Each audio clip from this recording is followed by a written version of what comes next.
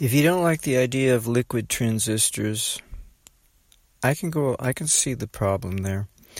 Maybe the liquid is only, the purpose is to condition the aluminum electrodes to put a nice oxide of aluminum coating on those aluminum electrodes.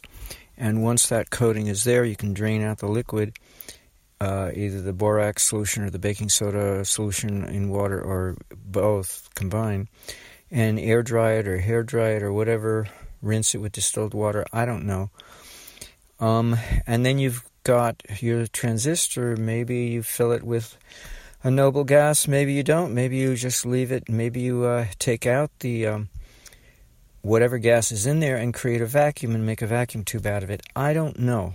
Right? At this point, I don't want to get lost in details, because that's something for the builder to figure out, not me.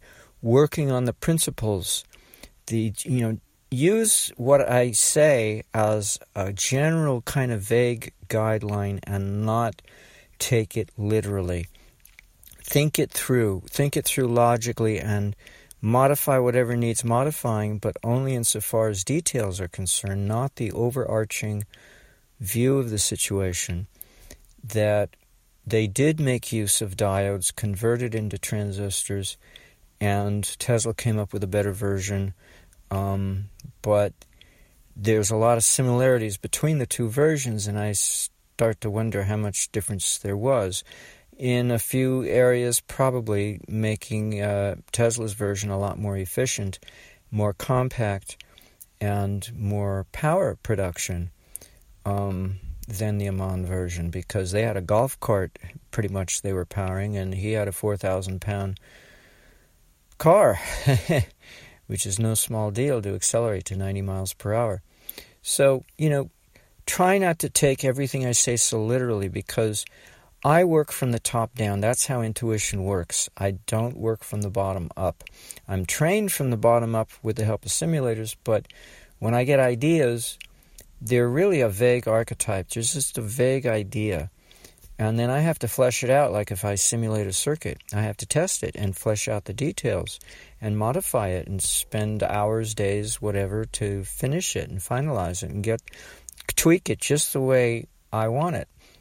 But that comes from testing. And so I'm not really helping you a whole lot. In other words, I'm just pointing you in a direction, saying, you could go this way if you like.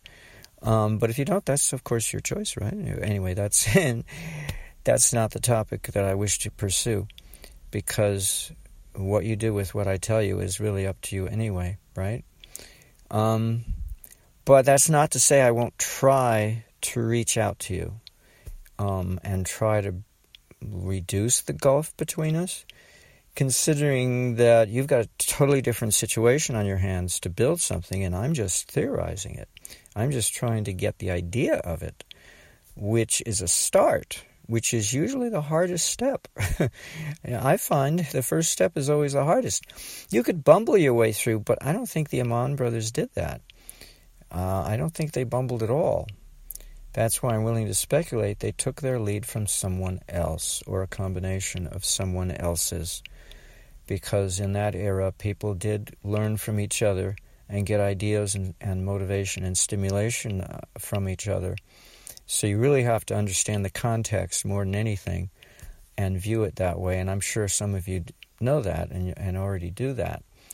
But the idea that we have to wait around for commercialization to say this is when it was invented is bogus.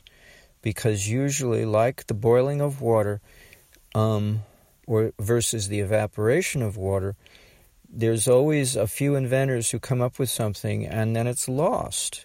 It never becomes the collective consciousness of the human race until much, much later.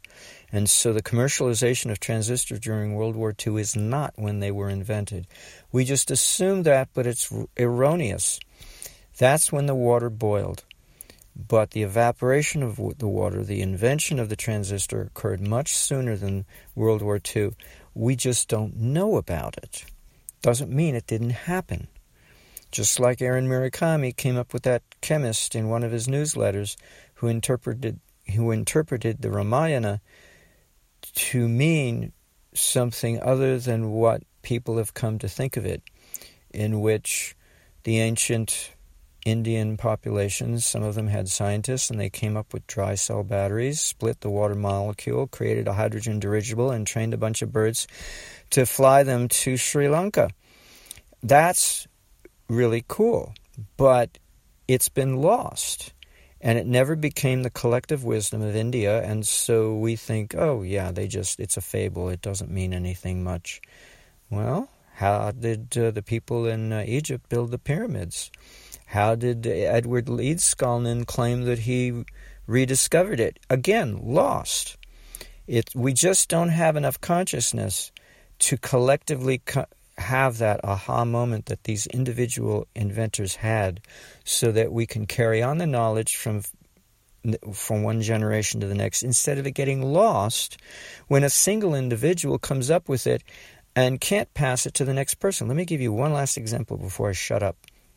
I ran across a book when I was initially starting the Golden Ratio 20 years ago in the Cal State Northridge Library, in which somebody had studied the music of Bela Bartok, and he came to the conclusion that all of his music was structured around the Golden Ratio. The rhythm, the melodic pattern, everything was subdivided using Golden Ratio proportions.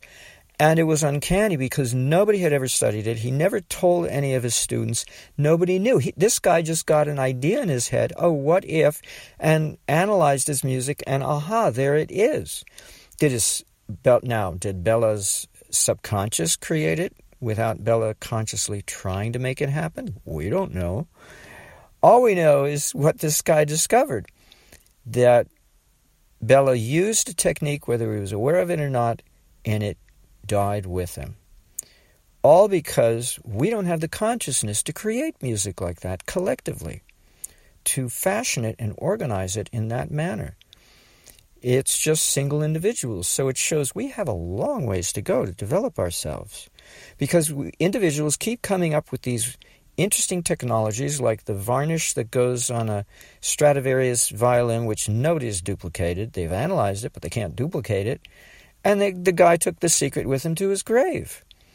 So, we got to think like that. We got to look at history and see how things keep happening and realize that the Amman brothers may have made use of a transistor that died with them. Okay?